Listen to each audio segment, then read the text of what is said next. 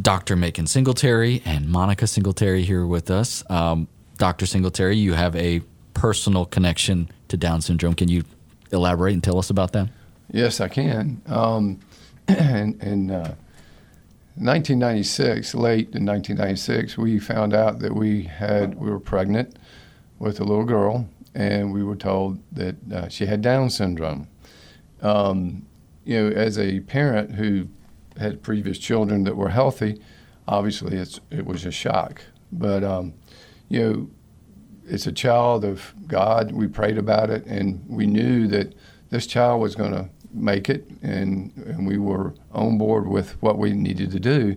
We got together with other individuals that were part of the Down Syndrome Society here in Wake County, and felt like that we were, had the individuals that were backing us up, giving us support. And Monica will tell you, some of her best friends were people who had Down children as well. Laura Ann had a one-chambered heart, and so when she was born, we had to get her up to 10 pounds of weight so we could have the surgery done. Dr. Ben Wilcox at Chapel Hill did the surgery, awesome surgeon. Surgery went well. Unfortunately, she was not able to make it through. She got a hospital-acquired infection. So after 3 months, we had our other son, Mitchell, normal guy, I think. I'm still wondering, he's 22 now. And then, but at that time, Monica, I contacted Amazing Grace Adoption Agency. And she asked them, she said, what is involved in adopting a special needs child? And they said, that so much to do it. I had an older daughter at Duke at that time. And so, Monica, you tell what happened. Okay. Yes, I just want to elaborate. Well, first of all, it was more than 3 months after that we had Mitchell. It was a couple years after, so I know that all these children kind of run together, but it was Yes, 3 months after. And some of our best friends did come from the Triangle Down Syndrome Network at the time. I had a 2-year-old and a 1-year-old at home. I had 3 children in diapers all at once. But the people that were part of the Triangle Down Syndrome Network, they would come and spend time with her at the hospital while I had to be with my other children, and they were some of the best friends in the world. It was a great support system. I think we were moving at that time, the late 90s, from this being a stigma to this being it's okay, you do have support, and it's going to be okay, and these children are going to be fine, and their normal is going to be different from other people's normal, and that's perfectly fine. Sometimes we laugh and say we wish we had an extra chromosome because we actually have a daughter now who is doing fine, and she has Down syndrome, and she loves life.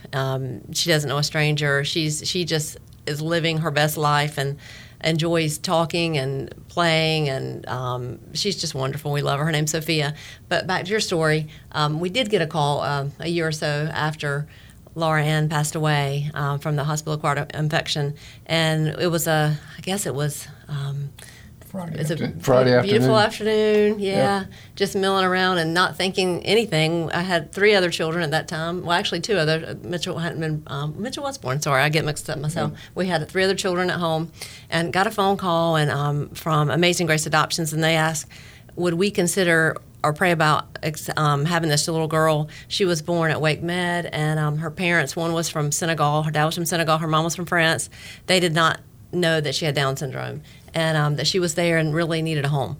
And so, of course, I wanted to immediately jump in the car and speed right over to Wake Med and pick her up and make her a part of our family. But the process wasn't quite that fast. But make a long story short, we did adopt her. She's been with us since. It was, I guess, a couple of 3 weeks after that. 2 weeks. Was it 2 weeks? Yeah. It was fast. Yeah. But it's been the best thing in the world. And, one of the reasons we're excited about the North Carolina Down Syndrome Alliance is that it's not just for young children or infants with Down syndrome. It extends well beyond that. And at this point, even as an adult and an older adult, they're able to get plugged in and can be helped by the North Carolina Down Syndrome Alliance. And they learn how to function in society and cook and be have jobs and do a lot of the things that other kids and other adults have an opportunity to do. And we're really grateful to be a part of this. Yeah.